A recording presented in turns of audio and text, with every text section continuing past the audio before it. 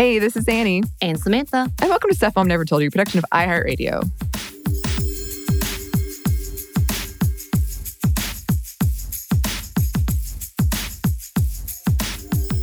Today, we are thrilled to once again be joined by Kristen and Caroline of Unladylike and of this show. OG. Welcome. We're so glad to have you, Kristen and Caroline. Hello. Thank you for having us. Hi there, y'all. We're so happy to be here. Oh, we're so happy to have you. And when we were planning out this episode, Samantha reminded us that it was February 2020, was it? Yes. When we were last recording together.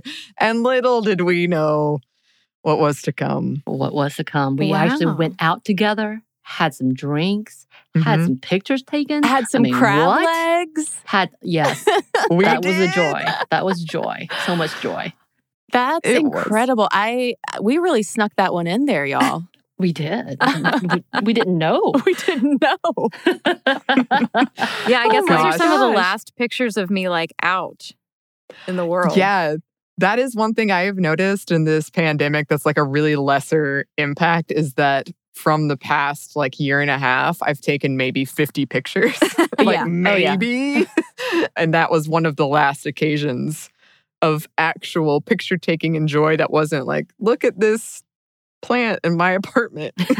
I don't get that because I've taken a lot of pictures, but yes, they're all of Peaches, my dog. Right. And yes. So I think because I'm home more and I'm like, oh my God, you're so cute. Oh, is it because I haven't been out and talked to people? Okay, cool. Let me take a picture. Which seems right. Yeah. That's one of the benefits, I suppose, of having a pet. It's true. You can annoy everyone else with it. You have something to take a photograph of. Exactly. Instead of my look at this D&D setup I did, and it just looks like a computer and a sheet of graph paper. I know. Does that graph paper love you back? I've been pushing for both Caroline and Annie to get a dog of sorts or an animal of sorts for the past year. I have been trying, so. Absolutely no. Just saying. Maybe one of these days when I am living in a more settled situation and I know I won't be moving, I will bring an animal into my life. Caroline, not to be totally creepy, but I kid you not, the other day, I ran across a photo of a corgi and I was thinking, when is Caroline going to get a corgi? I can't wait to see that happen. So I'm rooting for you. I'm rooting for both of them. Yeah, my boyfriend and I recently hit a rough patch because he said that he thought corgis were obnoxious. Oh, wow. And I was like, wow, I don't, suddenly not sure if I see a future. You're going to have to process that. I know. He just needs to meet some corgis. Your boyfriend and I bonded over this, though, because I was like, I think dogs are overrated. Don't yell at me, internet. I already got the hate from it. And he was like, yes, I agree. And I was like, yeah. Okay, so we've got a real podcast divided. I know.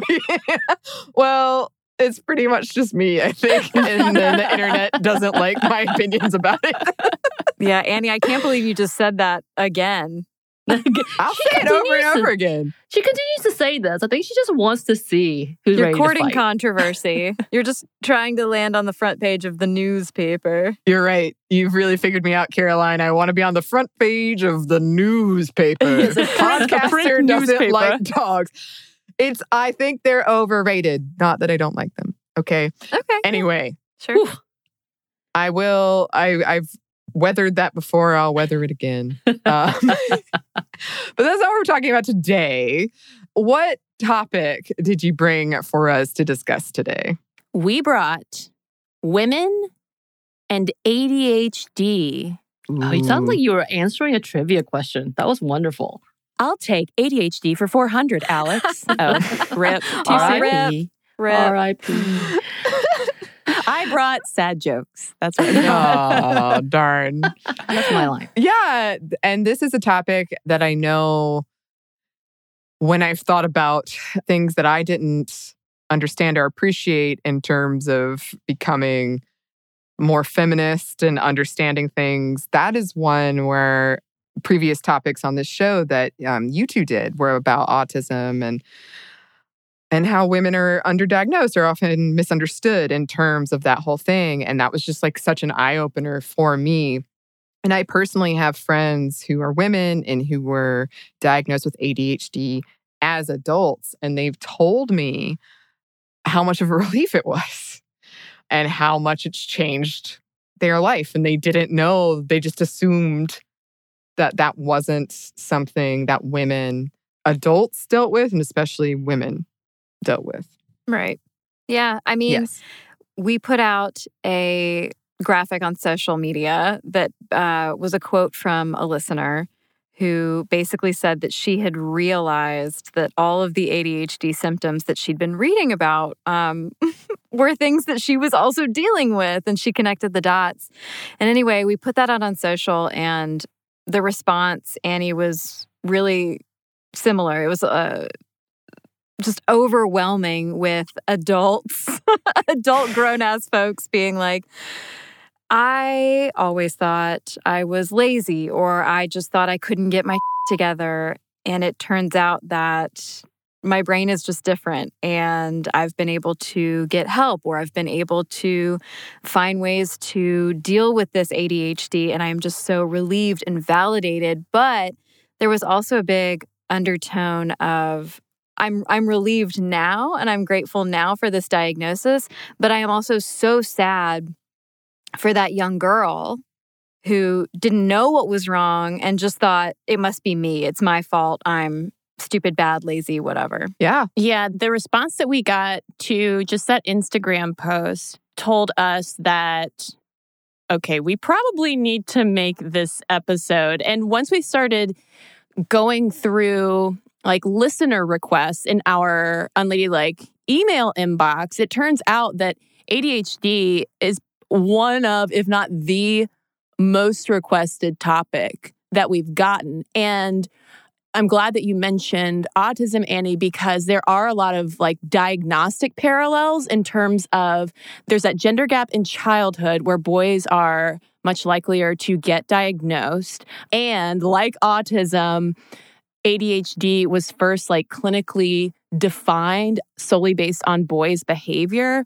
And even though experts have started catching up to, oh, yeah, this happens for girls too, there's still a gender gap. And also that means like if you just think generationally, there are a lot of like millennial women who were totally overlooked as kids who are just now starting to find diagnoses in their 30s and even 40s. So quickly, can we backtrack because we definitely jumped into it, but just to kind of give a grounding, can you give us a definition of what ADHD actually is? Yeah, so ADHD is attention deficit hyperactivity disorder, and it's a neurodevelopmental disorder. It's also been described as a disorder of executive function. It has many names and many descriptions, but it is basically just a different way of brains being wired, and it can manifest in a couple different ways. So you've got the stereotypical hyperactive impulsive. That's usually what's associated with the stereotypical like boy ADHD behavior. So like not being able to sit still, you're going to climb every tree. You probably can't focus in class. You're fidgety. There's also the inattentive type ADHD, which is typically more often diagnosed in girls, but this is the quieter, more overlooked type. It could look like daydreaminess, spacing out, and because of its more like quiet internal nature, it is easy to overlook, and it is easy to just dismiss girls with it as being like, oh, you're just some like space cadet ditz.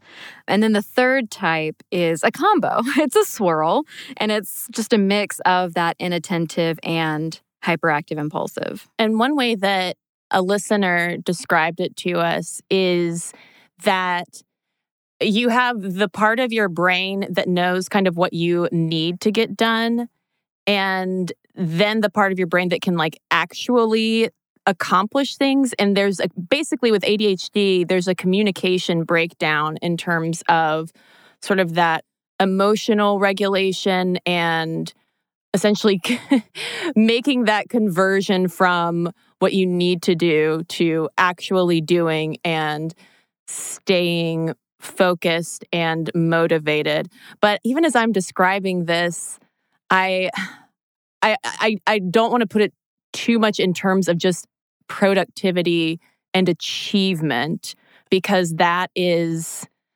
another wrinkle in the broader like ADHD conversation and kind of like what really is the problem. Is it the problem that like we don't accept neurodiversity and make room for neurodiversity in different kinds of brains and how they work in our society? Or is this a problem of like, we expect people to be too productive and stay on task all the time?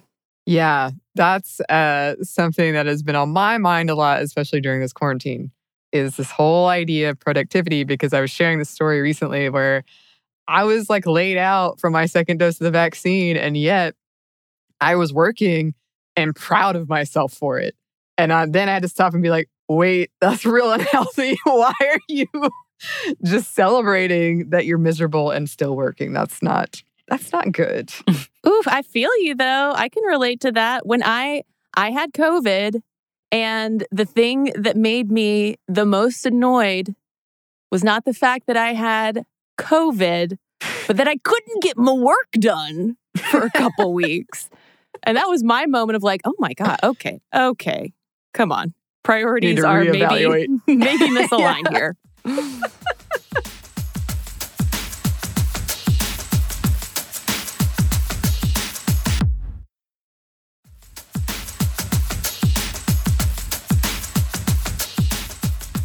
I was wondering if you have some history that you could give us, because it does feel like historically it has been thought to be this thing that it impacts mainly boys or men. And now the conversation is kind of shifting. Well, I'm glad you asked, Annie, because I think one of the biggest myths out there about ADHD is that it's some kind of newfangled phenomenon, that it's just a product of too much screen time and social media. Don't we all have ADHD these days? But it is actually not new at all. Yeah. These symptoms have been described in clinical literature for roughly 200 years now. Yeah, and it obviously, not surprisingly, has not always been called ADHD. It's had a bunch of different names as researchers have studied these issues of attention and focus and motivation. But 1787 was the first time that we get a description of a disorder that appears similar to ADHD, and this was a Scottish doctor named Sir Alexander Crichton. And to give you a hint as to how what we call ADHD was viewed, he included his findings in a book of research dedicated to quote-unquote mental derangement. Oof. So not always a great view of people with different types of abilities to focus. Not a big focus on neurodiversity in 1787. Shocker. Yeah, shocker. And what I love, Sir Crichton points out that in some people, just about anything can distract them, almost to the point of enraging them. And he says, they say they have the fidgets. Oh. And I was like, honestly, that's like me all the time. And then I start to think about that time that my therapist told me on our first or second session ever together, I think you have an undiagnosed attention issue. She's like, you got the fidgets, Caroline. I got the fidgets. Okay, speaking of the fidgets, I'm so glad that we are able to talk about ADHD with you and get a little nerdy on the history. Because one thing that we did not include in our episode on ADHD was that in 1844, there was this German doctor named Heinrich Hoffmann, who I think his son had ADHD or, something like it. And he ended up creating some illustrated children's stories to help kids. And he called the main character Fidgety Phil. And I just love that. I also love that in German, Fidgety Phil's name was Zappel Philipp. Yeah, As honestly, like probably the funniest part is Kristen's accent when she says Zappel Phillip. That is probably the best part. That's good. That's pretty good. Pretty solid. But so it was 1902 though, when things really start picking up in terms of physicians and researchers really pinning down ADHD, because that is when Sir George Frederick Still, who was considered the father of British pediatrics, identified ADHD as an abnormal defect of moral control in children.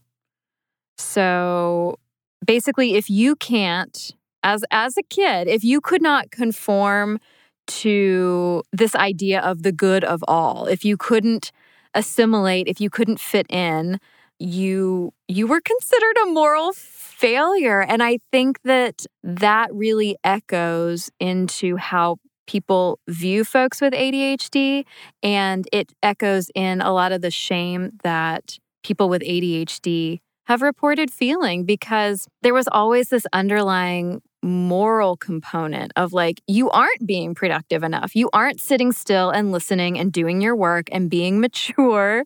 We just don't know what to do with you.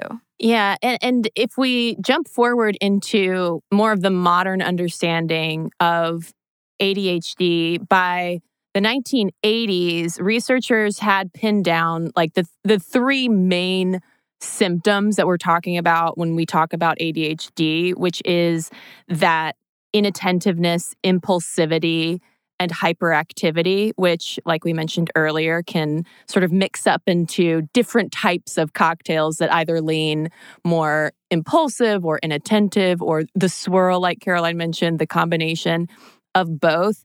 But it wasn't until the 1990s, that cases of childhood ADHD really started climbing. And part of this was because there were changes made in like the public school system that finally classified ADHD as a learning disability. So one of the reasons why you started to see a lot more kids, and specifically boys, getting diagnosed with ADHD at that point was because teachers, for the first time, were really paying closer attention to those symptoms, and the education laws were requiring schools to facilitate for that. So it wasn't just again, some kind of modern thing cooked up by parents who just didn't want to discipline their fidgety Phils, their Zappel Phillips running around.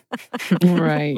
And I'm kind of leaning, because we are talking about what it looked like in the 90s and how that quickly changed, because we started having a standard for the schools to provide things like IEPs or individualized education plans. And for me, who has worked in the juvenile justice system, I often never saw ADHD as part of the diagnosis, but I often saw behavioral issues instead, which was a misdiagnosis more oftentimes than not.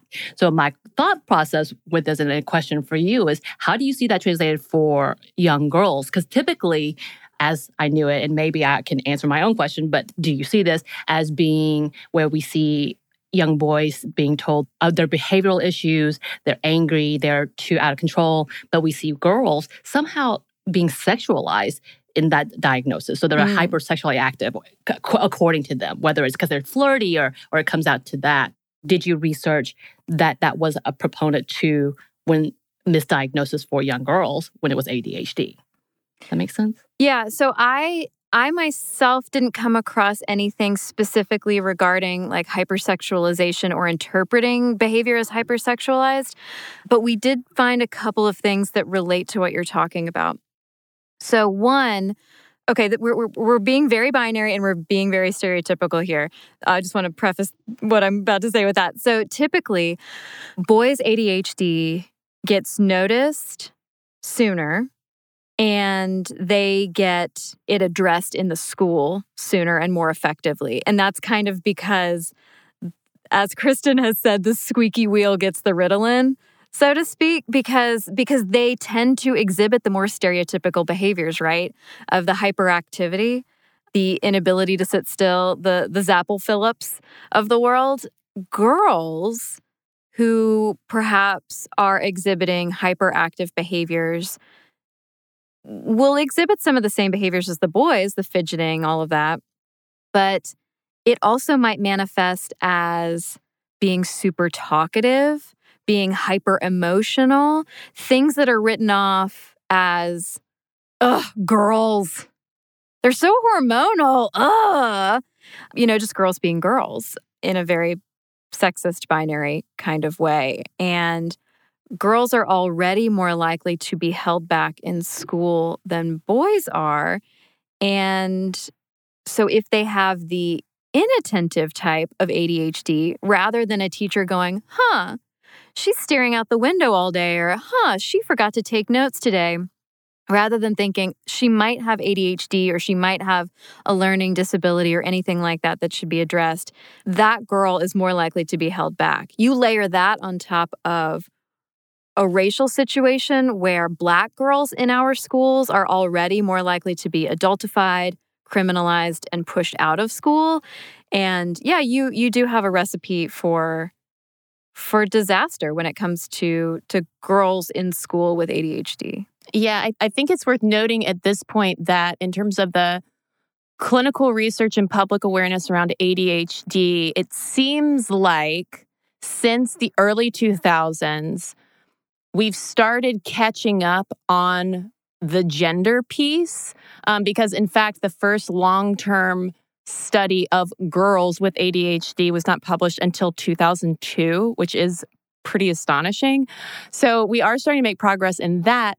However, there are so many other intersectional layers to this issue that we still have a long way to go on that, because one piece that we read underscored that regardless of gender, white English-speaking students in U.S. classrooms are the ones who are far and away likelier to not only be diagnosed with ADHD, but also treated with ADHD. Whereas, and this gets back to what you've observed, Samantha, I think that students of color, again, regardless of gender, their quote-unquote problematic behavior in the classroom is likelier to be written off as behavioral problems. And that also goes back to this old school moralizing of, this isn't an issue with their brain. It's just, an absence of self-discipline, and they just don't want to behave. Right. And I have so many follow-up questions to that. But that has been something on my mind, is sort of morality we've put on productivity, especially in this country. And before we started recording, we were joking about, Samantha was joking about feeling like an abject failure. And actually, that is the first episode we did together, was called Are We Failures? And I think throughout this, I've been picking up on words that you, Kristen and Caroline, have been using when it comes to this that are just like these really negative self-talk words, like you are lazy or you're being immoral, and really turning it back in on yourself. And in my personal anecdotal experience, one of my brothers, my mom recently told me, I think he's somewhere on the spectrum, which again, we're talking about ADHD, but similarly, but my dad didn't want him to get tested because the stigma was so much that he was like, I don't even want him to think that it could impact him that much. And that's how much the stigma was and how much that has impacted his life. So through that, all of that said, when we're talking about this and we're talking about it for women, where it has been sort of women and girls seen as not often an option when it comes to diagnosis, that can't be the case. It's just that they're just being girls or whatever it is. Have you seen kind of a gendered aspect, or through your research or through listeners, when it comes to that sort of real negative self-talk and reflection? Yeah, we've definitely noticed something along those lines. So basically, the research bears out what you're suspecting, Annie. Women and girls are much more likely to internalize their ADHD. And I'm using ADHD here as sort of an umbrella term for everything that comes along with it as well. They internalize what they perceive as their failings and their failures. They internalize the ways that it makes them feel. So a lot of times what comes along with being a girl or a woman who has ADHD is a sense of perfectionism and striving because you're trying to mask your perceived quote-unquote failures. You go into overdrive, hyperdrive, you're trying to work all the time, you're trying to bake all the cupcakes and, whatever the case is. Girls and women with ADHD are also more likely to struggle with mood disorders, substance abuse, and there's that gray area in diagnosis and in symptoms where ADHD can be conflated with anxiety and depression and other mood disorders. And it's not that the person in question doesn't have anxiety or depression, but it's that based on their life experiences with ADHD, they might then experience anxiety and depression. They might feel isolated. They might, feel that like self-loathing kind of feeling. But when you go to the doctor, the psychologist, the therapist, the psychiatrist, like you would hope you would get the correct diagnosis to get the best, most effective help. But a lot of times what we see is the anxiety gets treated or the depression gets called out, but the ADHD is just still sort of back here lingering in the background. And that's kind of related to like why I said earlier, my therapist was like, I think you have an undiagnosed attention issue because I started taking Wellbutrin years ago for depression because it's an antidepressant. It also so happens that Wellbutrin works on the same neurotransmitters that are at play in ADHD. And so when I started popping Wellbutrin, I was like, oh my God, I can read a book and focus and sit down and do my work. And so this is a very kind of short story long situation, but it was one of those moments where I was like, I had really been kicking myself for my inability to focus. And then once I felt like I could focus, I felt like I also had more value. And it's just, you can see how that kind of stuff can spiral out. All right. And to add to all of that, I would assume, because as we've had many conversations, in general, women are not believed that there is anything to be diagnosed and or there is something to be treated. And we have to have that conversation, whether it is, again, there may be like multiple diagnoses that we're not looking at and we're not treating, or we're looking at one aspect, which is the bigger picture, and we're only treating a small part of the symptom and not the whole picture, which is that whole general question of like, who is actually being treated appropriately, and not only appropriately being heard. Because I know with my own mental health stuff, when I was going to a psychiatrist, and we know in Atlanta and Georgia, the practice is that a psychiatrist can prescribe medication, a doctor can prescribe medication, but a therapist and a psychologist cannot. It has to be a separate practice, whole different story. And my interactions, which both of them were men, but the first one was so dismissive of everything I said that it literally, I had to paint a path of like, just give me this drug, please. Like that's, I literally had to come back and research it myself because his whole response was, well, I mean, we could try this one. If it doesn't work, we'll try this one. It literally was just throwing what would stick, to me. And I was like, all right, fine, let's try it this way. And of course, to say I complained about him, I definitely did. But it's kind of that experience in itself, just being treated as if everything I said is just like, but are you? But okay, fine. I'll give it to you because you're asking for it and you're going to bother me, which I feel like maybe a lot of women's experiences in general. Yeah, this is reminding me of a letter that we got from a listener who is, you would probably describe her as high functioning. She, because of that masking and striving and overachieving, she always did really well in school. But the older that she got, and you see this often with undiagnosed ADHD, the older you get, the harder all of that masking becomes because typically like your just day-to-day life responsibilities increase. So things like messiness, organization, being on time, like just the basic functions, not to mention like trying to complete bigger projects, just become these insurmountable hurdles. And she for years, suspected that she had undiagnosed ADHD, but she was scared to get tested because she was worried that a doctor was going to tell her she was just trying to find an excuse for not working hard enough. And part of that, I think, is the internalized like productivity and hustle culture, but also it is a byproduct of the gender stereotyping of ADHD as like the disruptive boy kind of thing. And it was so poignant to read that, of that fear of, oh my God, well, maybe almost gaslighting herself. You know what I mean? Of like, maybe I'm just making this up. Maybe I'm just making this up, because what are we, the way that a lot of us are raised too is like, just apply yourself, practice makes perfect, and you try as hard as you can. And that's the way that you can succeed in heavy air quotes, but that is not really the case a lot of times. We also heard from a woman who was diagnosed after her son got diagnosed. And that's a super common pattern for women as well. Moms, a lot of times, will be diagnosed after their kids are, because they see the diagnostic criteria and they're like, oh, I think that's me. Also, ADHD is highly heritable. But she also has bipolar disorder.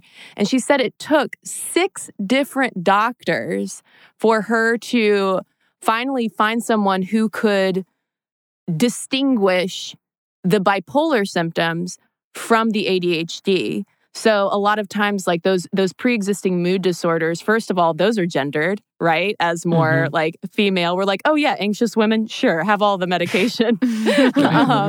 And those symptoms can, it's almost like they camouflage, at least to clinicians, the ADHD. So it was a major struggle for her, but finally, she got the diagnosis, and it was a game changer.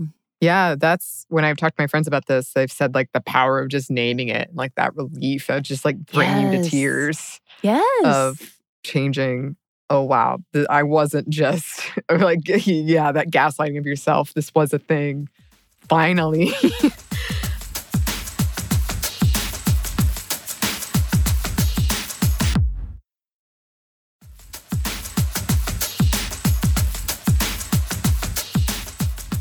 And when it comes to this gendering aspect, I know that there's been a lot of recent research, not a lot in the history, but a lot of recent research into that whole camouflaging aspect. And like societally, are women and girls just taught, at least as part of this puzzle, to be more like smaller and hide those kinds of things and those masking aspects. And my friends, they talked to me about that too, and how exhausting that was. So in terms of the gendering of this, like, are there other aspects where it presents differently in men and women? But also, just have you, through your research, why was it? I mean, I think I know the answer, but why was it like seen as, oh, this is a boy's problem and not a girl's problem? And yeah, just different ways you think that men and women deal with it. As for why it's seen as a boy thing to begin with, or why it has been historically, truly the diagnosis was based on boys' behavior. They weren't really studying girls. Shocker. Like, they still don't study girls and women enough, And I do wonder, part of me wonders, like, as I was reading the histories and reading the research, part of me wonders if, like, yes, there was always that tendency to study boys and men more than girls and women, but also I do wonder if part of the concern was like, we need our boys to grow up and be, mature men who can contribute to this capitalist society and keep the patriarchy rolling smoothly, versus women, where it's like, well, if she's like flibbity gibbet, sure. I'm trying to find a contemporary term. If she's a space cadet who can't focus, like, who cares? She's just going to be at home with the kids, right? That was always my sneaking suspicion of why, like, there was rarely any concern about whether and how these attention issues would manifest in girls and women. And I wonder, too, it has a lot of the conversation. We're talking about masking and we're talking about gaslighting yourself and performing, making sure you have to perform, that you're on top of things. We're taught as young girls, especially if you're taught to be this gendered girl, to make sure that you can care for yourself. As we've talked about previously, and we want to dig more into about what it looks like when we parentify young girls and how that really negatively affects them later in life. But a part of that is we already have our handful with the young boys, and we knew that was going to happen. Young girls need to mind their place and be quiet. And when you become teenagers and you become a sexual figure, then we worry about you because we want to control the body as opposed to the behavior and or what you could grow up to be, I guess. That's a whole different conversation once again. But we're taught so young to play the perfect child, to play the perfect girl, to play the future wife of so-and-so. I mean, that's kind of what you're inundated with. Are you so excited? You know, that whole conversation about you want a husband like your daddy, that weird, like, momming a young girl. Yeah. Like they want to do this so badly and to prove that that young girl is going to be a great mom or whatnot. And part of that lesson is hide all of your problems and be perfect. Yeah, I mean, that drives the masking, right? Of like, Right. Men, I think, generally have more room to be fidgety. Like, essentially, I'll use that as like a stand-in. It's a Zappel Phillips world. Yeah, it is. It's Zappel Phillips' world, and we're just living in it. And I think girls and women are, you're right, they're expected to be proper little ladies and handle themselves. And one of the reasons why so many women get diagnosed in their 30s and even their 40s is because that's also the age at which, like, if you're going to have kids, you're typically having those kids and managing their schedules in your 30s and 40s, and the wheels fall off, for lack of a better term. Yeah. I mean, that really was the pattern that we heard from listener after listener of striving and overcompensating growing up with undiagnosed ADHD, hitting a breaking point that's usually triggered by things like we heard from people who were diagnosed in grad school, were going through like big career changes. They become parents, like these big pivotal moments where suddenly like things become too much. The wheels fall off. They're essentially forced to finally seek help. And then because there is just so much emotional buildup and so many years of internalizing all of this quote unquote failure, that when a doctor tells them, oh, it's not, you're not just inherently a hot mess, it's actually ADHD. It is so, like, life-changing was a word that came up over and over again. And so that was another reason why we wanted to spend an episode on it, was like, okay, we're hearing from women who do not know each other from all different walks of life, who are all somehow following this same kind of pattern. And it's not even taking into account, of course, like the socioeconomics too that it takes to be able to even seek out treatment, get testing, and then get either medication or some kind of help for managing those symptoms day to day. But Caroline and I were talking about the ways that it seems like, you know, adult men, yes, I'm sure they also struggle with ADHD, but that pattern of like the wheels falling off and hitting your breaking point just seems so particularly gendered to women. And I just asked Caroline, I was like, I think maybe the cure for adult ADHD is not your Adderall or Vyvanse, of course. And also, side note, stimulants are not a cure, but maybe it's just having a housewife, you know? I mean, because also not to turn all men with ADHD into some like cishet like monolith, but I mean, like, what are housewives there for? They keep things clean, they keep things tidy, they keep the household moving on time. They are doing like all of the kind of picking up all the slack. Yeah, and we're talking a lot recently about how that type of position, a person who is a wife as well as a mother, as well as a professional, being in quarantine and how they've tripled their workload. Could you imagine having an undiagnosed ADHD on top of that, not realizing how awful this is and having to be in such a containment and where you were expected to be the perfect wife and to handle everything, but also not to have that breakdown and not really having the access to get diagnosed, and everything seems like it's just falling apart. Like my mind's just reeling at that whole concept because, if someone could take a part of my load off, that's phenomenal. I will say, if it wasn't for Annie being on the show with me, I would probably have quit a long time ago. She's my wife, essentially, when it comes to taking this, a big chunk of it, which I'm sorry, that was probably, again, not so good for her. Great for me, good, not so great for her. But that conversation is true. Understand. There's just the whole bigger conversation of what it looks like when you have assistance. And it may not be the same as treatment, but there is that alleviation of like taking part of that symptom of some of those responsibilities off your plate. And so you're kind of like, oh, it's manageable now. Maybe I'm okay. Mm-hmm. Mm-hmm. And I do think that we should mention the silver linings that we also heard from folks, because a lot of people we heard from who'd been diagnosed also said that getting that diagnosis was a breakthrough for allowing them to also appreciate their own neurodiversity and how they were wired. So like one listener mentioned that with her ADHD, she's very chatty. And she was like, this was a problem for me as a kid, but now I actually see it as a way that like people are drawn to me because of that. Like I'll talk to anybody.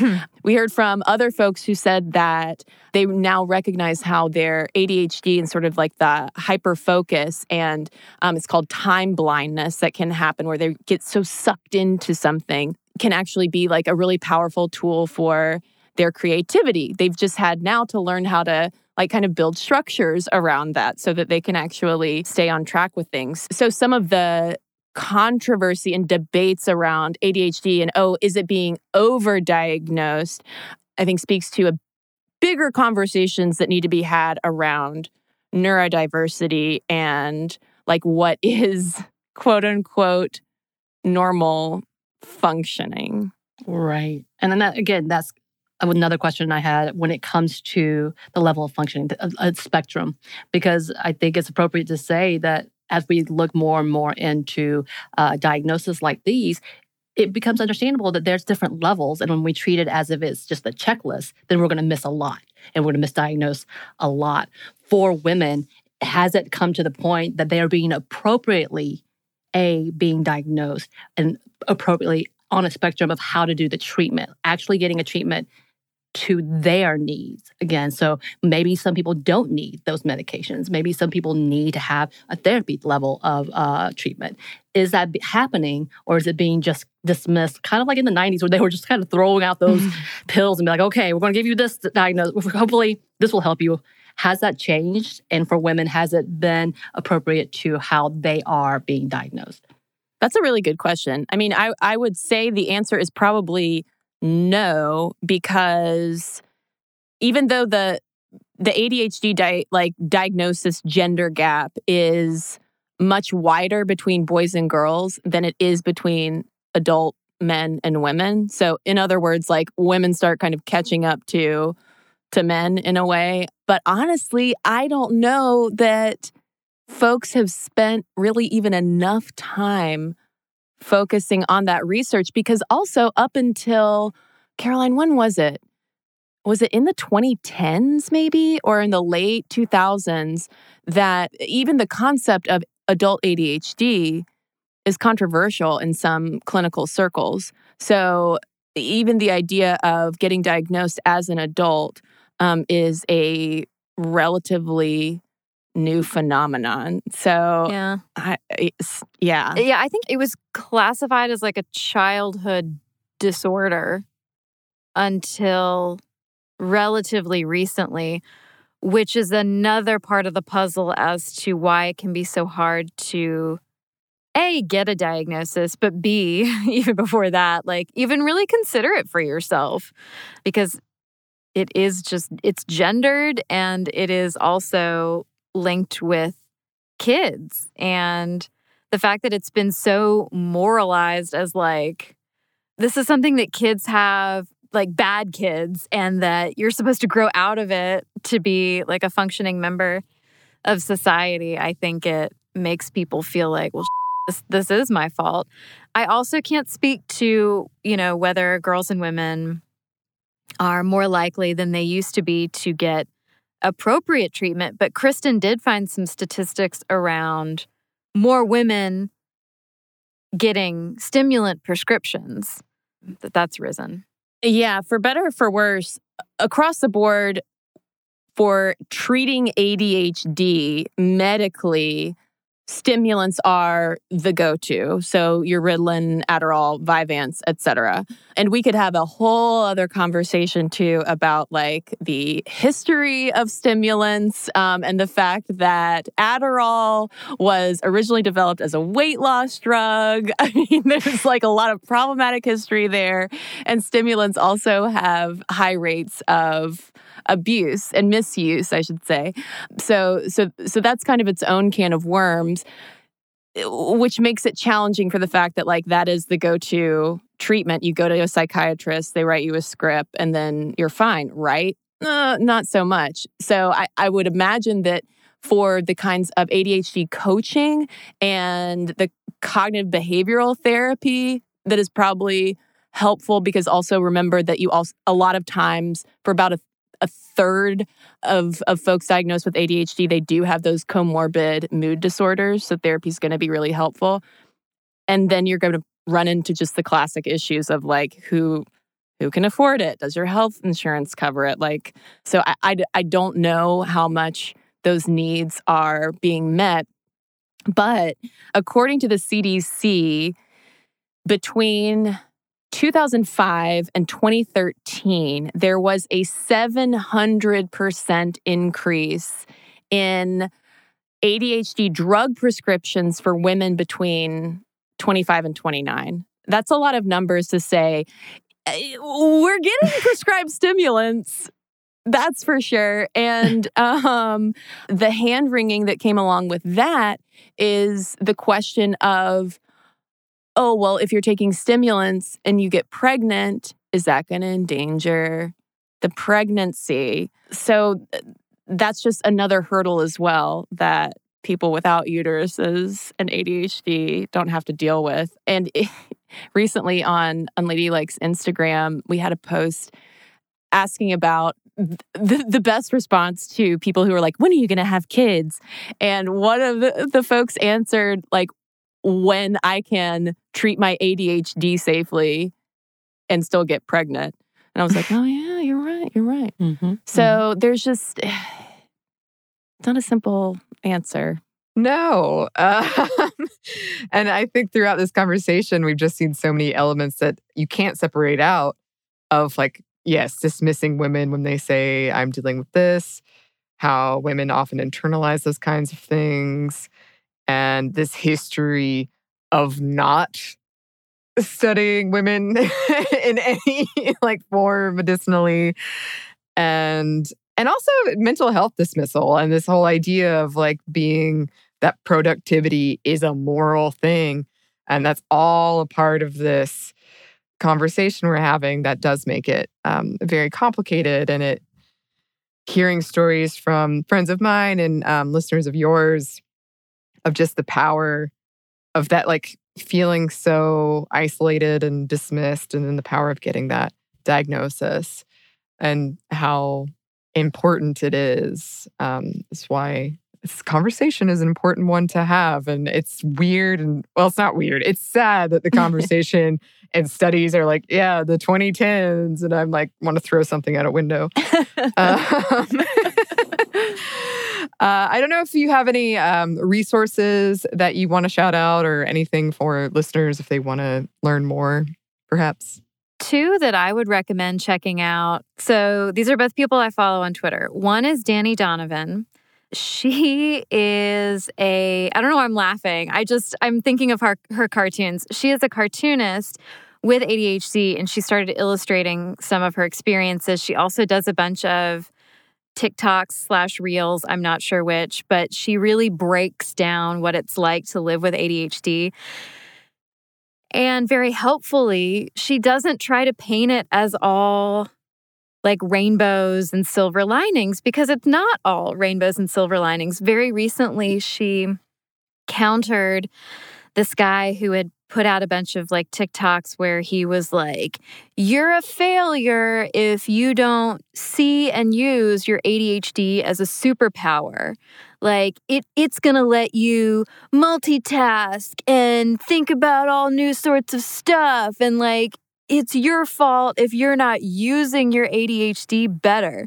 And of course, she drops some really genius counters to that of like, my ADHD really my life up a lot. Like, stay in your lane, Zappel Philip. And I think that really sums up to a lot of the tweet discourse that's happening right now, that there's this urgency for a lot of people to be like, ADHD is awesome. I'm creative because of my ADHD. And I find that to be an interesting correction from our past, where we've come from, of ADHD being this like moralized, dismissed kind of thing. And so I can appreciate the instinct to do that.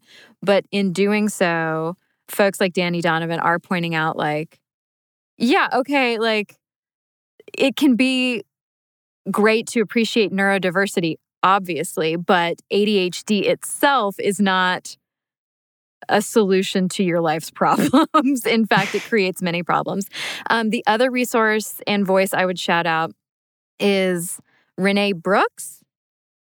Black Girl Lost Keys is her social media presence, her blog presence. And she writes a lot about those intersecting layers of being a Black woman dealing with ADHD on top of all of the symptoms and everything that comes along with it.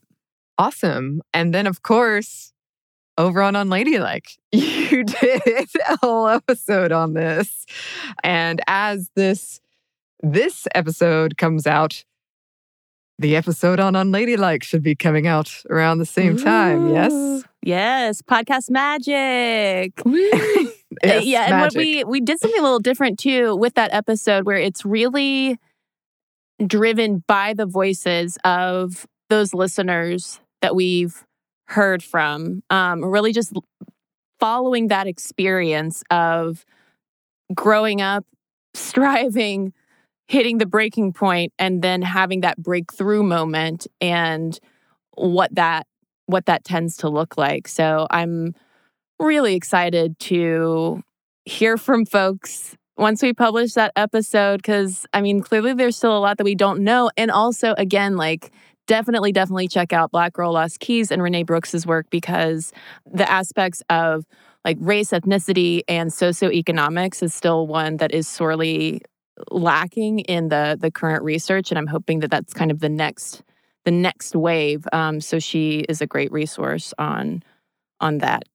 Is there anything else that you wanted to add before we do some shout outs and wrap up? Do you want a fun fact?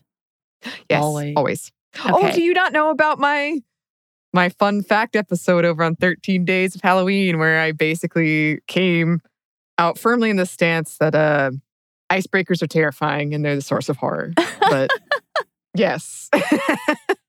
Agree. Okay, so I have a fun fact about Ritalin that we were not able to get into the Unladylike episode, and maybe it will delight y'all as much as it delighted me. So, Samantha and Annie, did you know that in 1944, a chemist named Leandro Panizone first synthesized the stimulant that would be branded Ritalin, and that the name Ritalin was an homage to his wife, Rita. Oh. And apparently Rita and Leandro love taking Ritalin and playing tennis together. And they were like, our game is amazing. There it is. So taking that vitamin R. Yeah. Oh, Rita. Rita-lin. Oh, Rita. Rita-lin. That was a real roller coaster. I thought it was going to be like snake related. Yeah, I gave probably more intense wind up than it needed. It's like I knew that you'd told me that before, but I too was like, ooh, what are we about to learn? I just love talking about old Rita. As we should. As we all should. Just slaying the tennis courts. I love it. Winding up on those tennis courts. Yes, indeed. Winding up. Yes. Well, thank you both so much for being here. Always appreciate fun facts. Where can the good listeners find you and check out your upcoming episode on women and ADHD? We are on all the socials at Unladylike Media. So please hit us up, tag us, ask us your questions, all of that good stuff. And you can email us at hello@unladylike.co. Oh, and the episode, you can find it anywhere that you can find your podcasts.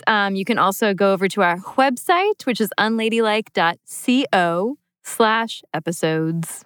I like that you took on a different accent and it was changing throughout. Per sentence, it changed. The animation in itself is delight. We really trotted out a lot of accents this episode. I'm proud of us, Caroline. I feel like we're failing the Sminty legacy because we don't do all the accents. So, Annie, you and I are going to have to... I don't know if that's true. Oh, we're not? Are you sure? My accent, I have 2 accents. Cue supercut. There it is. Yes. Accent discussion tabled for now. Thank you both for being here. Come back anytime. Yes, please. Yes. Listeners, if you would like to contact us, you can email us at stuffmediamomstuff@iheartmedia.com. You can find us on Instagram at Stuff Mom Never Told You or on Twitter at MomStuffPodcast. Thanks as always to our super producer, Christina. Thank you, Christina. And thanks to you for listening. Stuff Mom Never Told You is a production of iHeartRadio. For more podcasts from iHeartRadio, visit the iHeartRadio app, Apple Podcasts, or wherever you listen to your favorite shows.